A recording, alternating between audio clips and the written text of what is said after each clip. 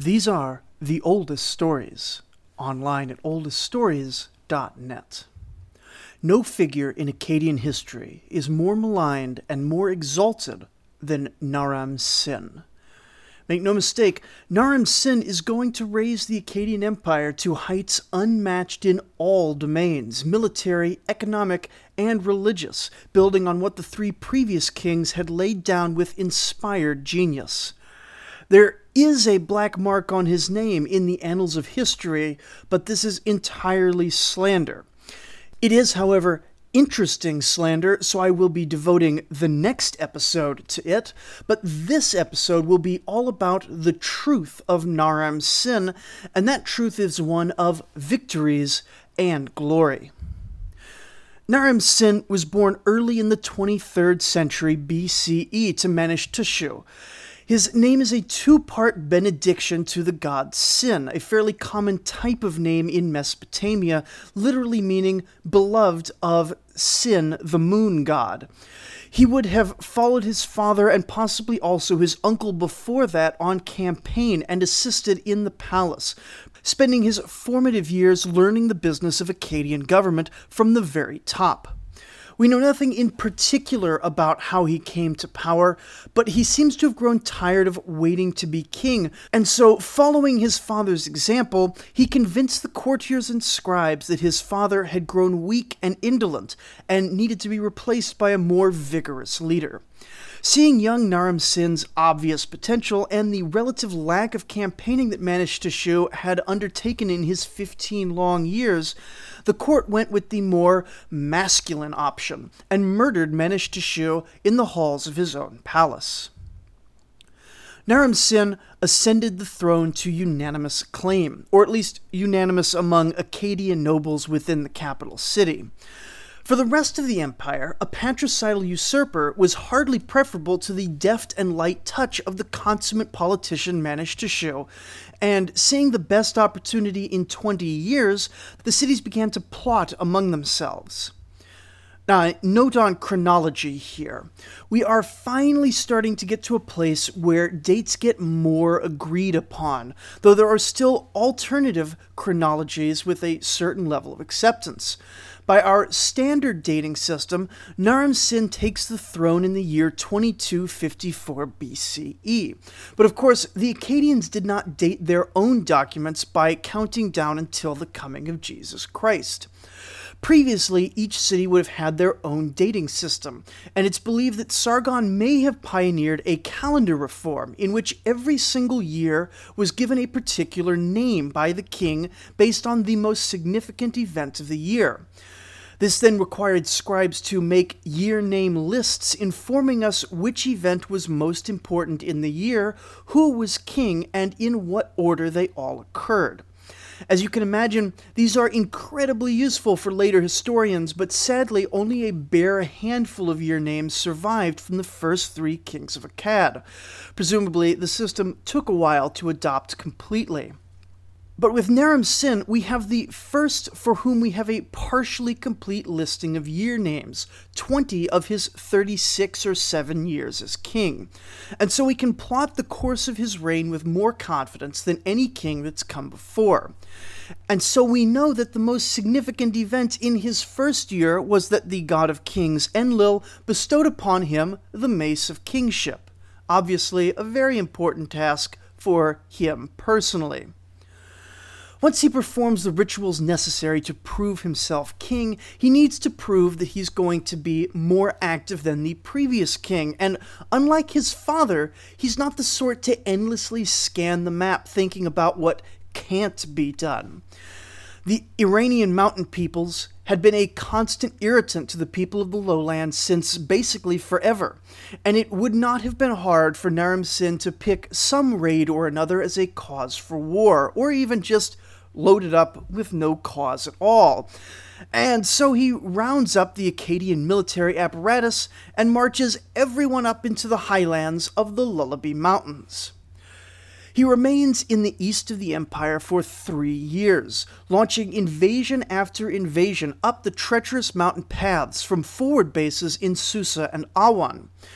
3 year names were dedicated to 3 major tribes destroyed, and at the end of this campaign, the princes of the Lullaby, Sidur and Situni, were slain. Again, we have no details on these campaigns, but they would have been massively difficult, since the Iranian mountains were always the most challenging place for logistics and fighting for Sumerian and Akkadian armies. But the most important part of these campaigns was not the great victory or the loot brought home, though surely quite a lot of loot was brought home. It was a single victory stela that Naram-Sin erected following his triumph. Now, I will be honest, I don't find much Mesopotamian art to be actually very compelling. A certain kind of art historian says we can't judge ancient art because it's all just as good, but it's in different styles. I, on the other hand, consider this to be generally nonsense. Old art, in large part, is largely just terrible. Still, Naram-Sin's victory stela is a clear step up for the artistic style and actually pretty compelling as a composition, with a fair bit of expression in realism, though still not at the level the Greeks would be reaching 2 millennia later. I will post a picture of this stela in the companion post on oldeststories.net. Anyway, the stela is a carved relief showing the end of the battle, ranks of disciplined Akkadian soldiers facing off against disorganized and defeated barbarians. At the top of the image, 1 foot supported by a brave, noble Akkadian soldier and 1 foot on a barbarian corpse, stands Naram-Sin. Larger than life, as is the usual way of depicting kings, his gaze directed toward Shamash the sun and one of the dynasty's favorite gods. And most important is that his head is not bare and bald as was usual. Rather, he's wearing a horned helm, a symbol reserved for gods.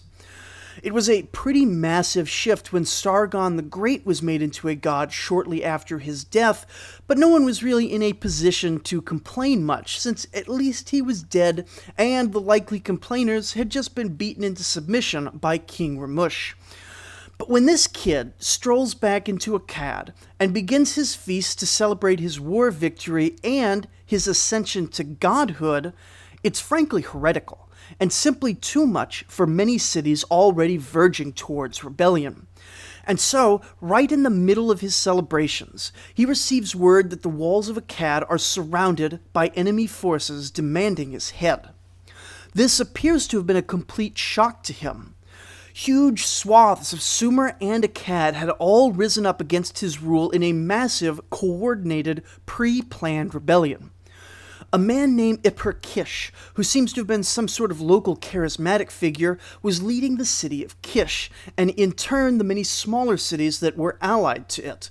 While in the south, all hope of reinforcement was cut off because Uruk too had revolted and brought with it many of the ancient cities of Sumer who still dreamed of the days when they had independence. Surrounding the walls of Akkad were men from Kish, Borsippa, Cutha, Dilbat, Sippar, Kazalu, and even present were some semi-barbarian Amorite tribesmen, as well as some number of volunteers from the south who were swayed by the personal magnetism of Ipur-Kish, or held a personal grudge against the Akkadian monarch, or were moved by the pious outrage that a mere man had proclaimed himself a god.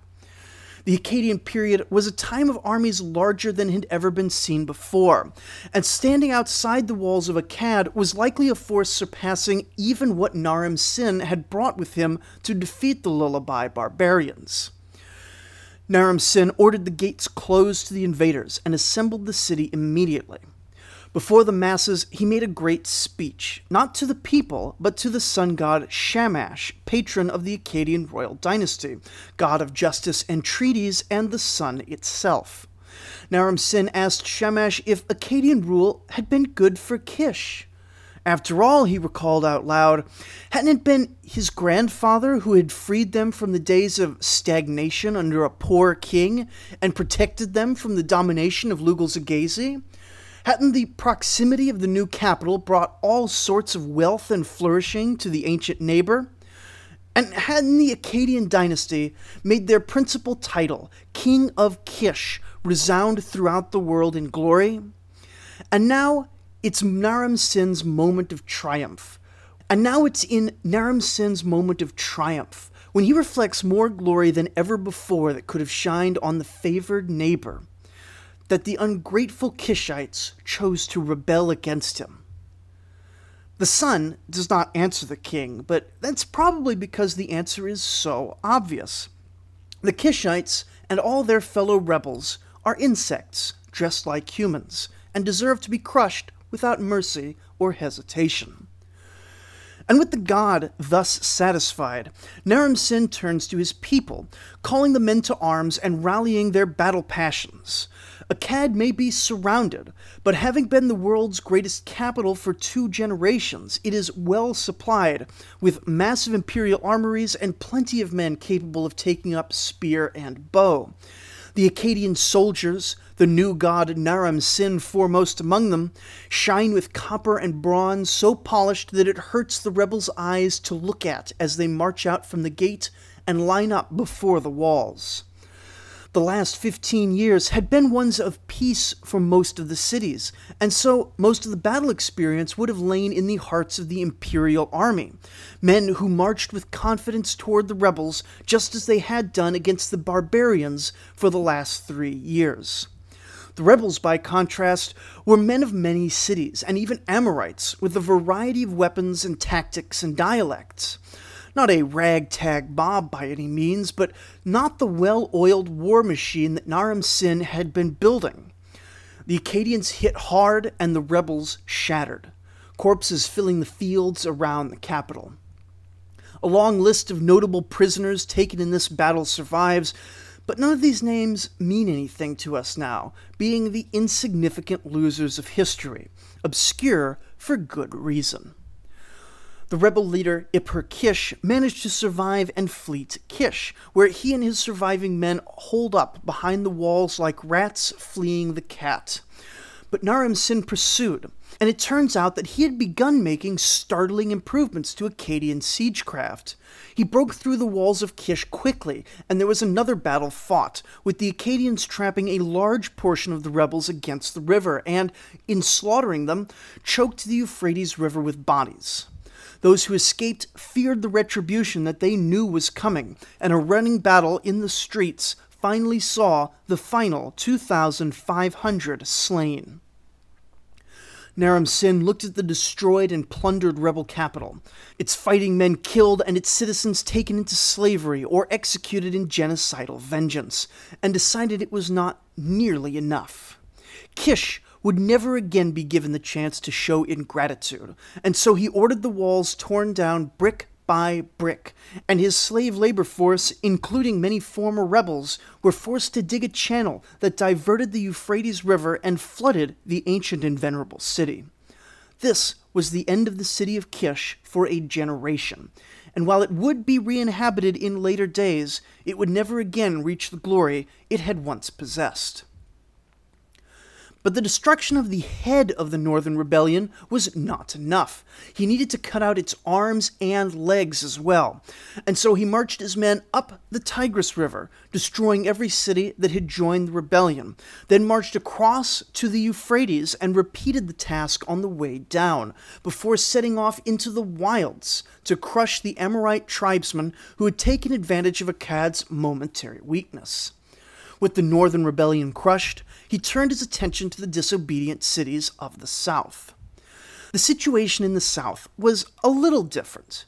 Being further away, they hadn't had a chance to march on the walls of Akkad directly, and seemed to have been a bit more opportunistic, hoping to take the chance offered by the Kishite rebellion to simply take back their independence, reasoning that if everyone left the empire together, then there would be no one able to put it back together.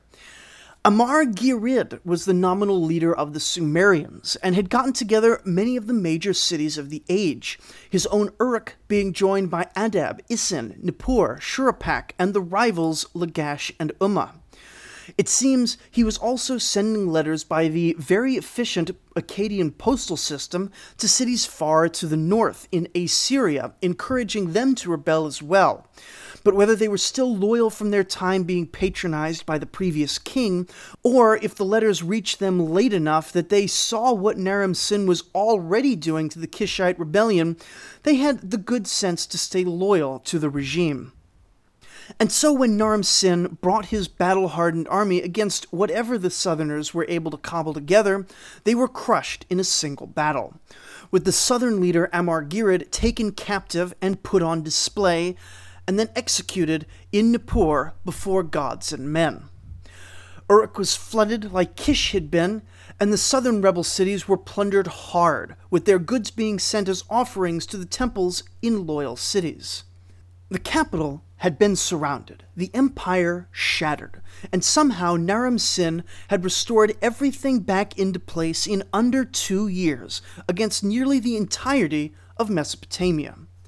So fierce was it that in the span of a single year, he fought 9 pitched battles, an absolutely unheard of feat even in the era of year-round professional soldiery. Following this, upon his triumphant return to Akkad, the people of the city came out and begged him to not be simply a god, but the protective deity of the city, a tremendously important position that instantly elevated him to the status of high god. Now, were the people actually begging for this, or was it all a huge ego trip? History is silent on the question, but whatever the case, it is undeniable that this massively increased his standing among those loyal to the dynasty, while multiplying his blasphemy in the eyes of those still opposed to him. That said, at this point, there was no one opposed to him internally left. They had been killed or enslaved, or just figured out which way the wind was blowing and shut their mouths good and tight. The God King will suffer no more revolt during his reign because the consequences have been so clearly spelled out. Anyone else would have taken a deep breath and paused for a moment. But Naram-Sin was not the sort of God King who paused for a moment.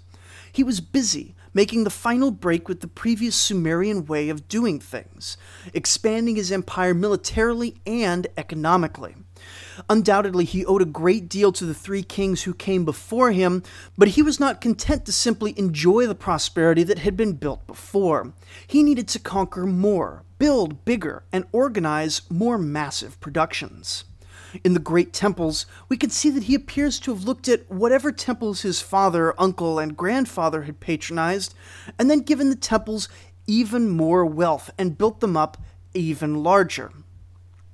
With regard to the temples, his particular favorite was Ishtar, the other main god of the dynasty, and he undertook massive construction projects to bring her cult into Assyria and the north of the empire, which would in fact play a major part in Ishtar's survival as a goddess for thousands of years after the Sumerians who first worshipped her had been forgotten. Like all Akkadian kings, he placed his many daughters and younger children into temple roles where their wealth and comfort would be assured, but also where they could direct the fortunes of heaven toward the empire and the opinion of the people towards the dynasty. As a god and king himself, he also showered attention on the king of gods and god of kings, Enlil. Now, Enlil's city Nippur had been part of the Sumerian revolt, but its status as a special city of religion seems to have spared it from reprisal. Rather, Naram-Sin held a mass execution there before the king of gods of many of the captured prisoners from the revolt as a more peaceful way to send a message, or at least more peaceful than what most of the other rebel cities were subject to. His uncle Ramush had funded a large expansion of the Akur, Enlil's main temple complex in Nippur, and so to exceed even this, Naram-Sin ordered that the entire temple would be redone on a grander and more massive scale, outshining any Mesopotamian temple that had come before. We have work records that show the government pouring hundreds of kilograms of bronze, silver, and gold, as well as literal tons of copper, into the renovations. There is a bit of contention with these details, but Just keep this in your mind. It is a notable achievement by itself, but it's far more important in the legend that will be recounted next episode. Naram-Sin built plenty of other things as well. In one Year-Name, he takes credit for making large improvements to the canals around Nippur, and we have plenty of records showing that he continued his father and grandfather's penchant for large-scale production, gathering skilled workers like carpenters, joiners, and goldsmiths by the dozens or even hundreds for the largest projects. But while we say that he built these things, it's obvious that he was just ordering the construction of these buildings. Even more than most kings who take credit for constructions, we know that he had very little part in the building process, since by all accounts he appears to have never once paused in his military campaigns. Having crushed the rebellion, he apparently felt so confident in the security of his homeland that he packed his soldiers onto every boat he could find and repeated his father's journey into the Persian Gulf. But since it would not be enough to simply repeat what his father had done before him, when he conquers the land of Magan, which probably corresponds here to the trading cities around the modern-day Emirates, he doesn't plunder them. Well, he does plunder them, but he actually conquers them and brings them, at least to a certain extent, into the empire. Now, for a long time, this claim of conquest was viewed skeptically, but there have since been found records of more frequent trade and communication with Magan, the conquest presumably opening up more trading opportunities and necessitating more bureaucratic crosstalk, making what had once been taken as idle boasting of a deeply arrogant man into a very likely fact. As to the actual conquest, we know very little, so likely the fighting was fairly easy, though the logistics of it would still have been impressive. There doesn't appear to have been a major campaign right away after this, though since he's said to have always been out conquering, it's likely that here is one of the times that he paused to have a series of minor campaigns along the direct frontiers of the empire, possibly against the Gutians of the mountains in the east or the Amorites of the desert to the west. Regular victories would have been necessary to keep these people in check, since being disunified nomads, any particular chieftain could have just a few good years in a row, then decide to start picking at the fringes of civilization. A man as proud as Naram-Sin must have found it frustrating to have such a constant pricking on his empire. He was able to control the civilized peoples well enough. There was the threat of overwhelming force preventing rebellions, of course, but ever since then, he'd been on a domestic policy campaign of improving and reforming imperial administration. Partly this was accomplished in the same way he did everything else. He just took what the last three kings had done and made it more and better. He took land from locals and gave it to Akkadian nobles, just as Sargon had done, and further increased the amount they had available to offer in patronage, ensnaring ever more locals into the patronage web and enmeshing the Akkadian classes into the local society at the very heart of the economy, in the agricultural and pastoral sectors. Additionally, he continued the practice of constructing dedicated Akkadian administrative complexes in cities throughout the empire. These bureaucratic centers were much more like what we would now think of as government centers than the palaces that had previously been the center of governance in any given city. Here was not necessarily a place the local king or governor would go every day, though said king or governor would undoubtedly have been Akkadian or at least Akkadian aligned, and thus working in support of the administrative complex.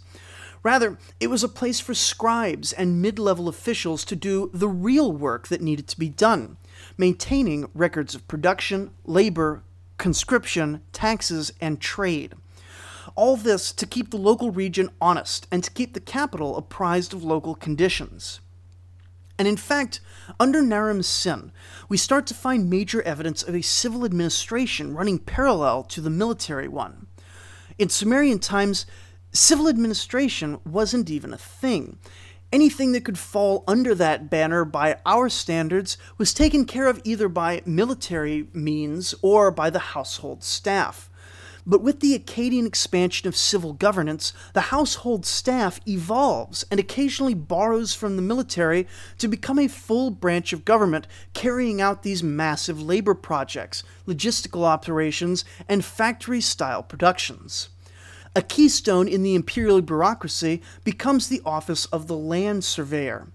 It seems a large number of people were renting land claimed by the royal dynasty, either as a legal fiction justifying taxation or under an actual lease agreement.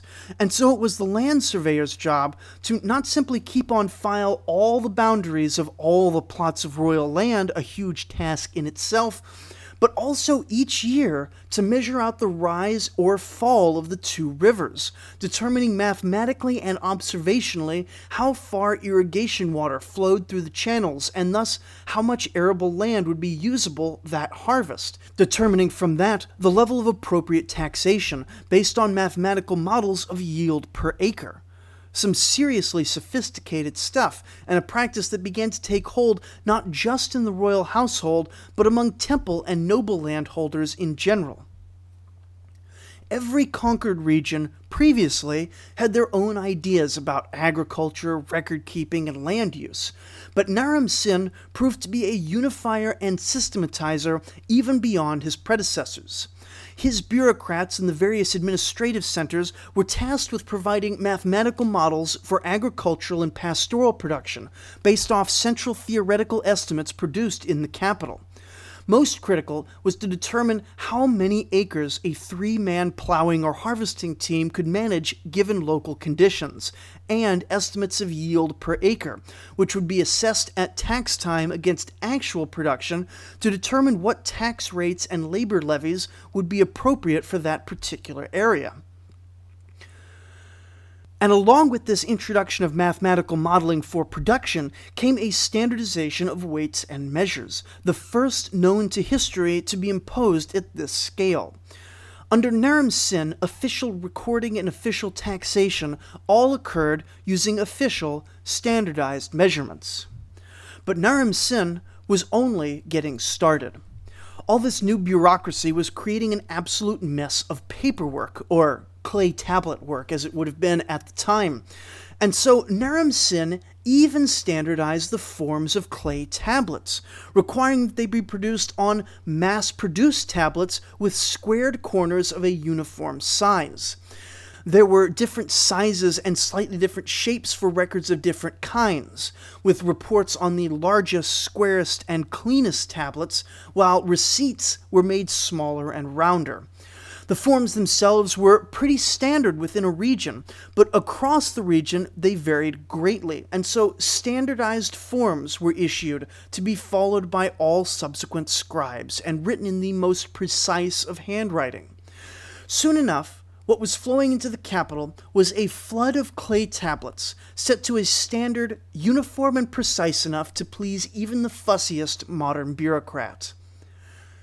And still, Naram-Sin was unsatisfied, and so he went in to the language itself, and in the first deliberate change to the writing system since the invention of writing, produced simplified forms of every cuneiform sign, possibly even cutting the number of signs down from about 900 to about 700, rotating the script 90 degrees, and demanding that every scribe in the empire retrain on his new system pretty much immediately.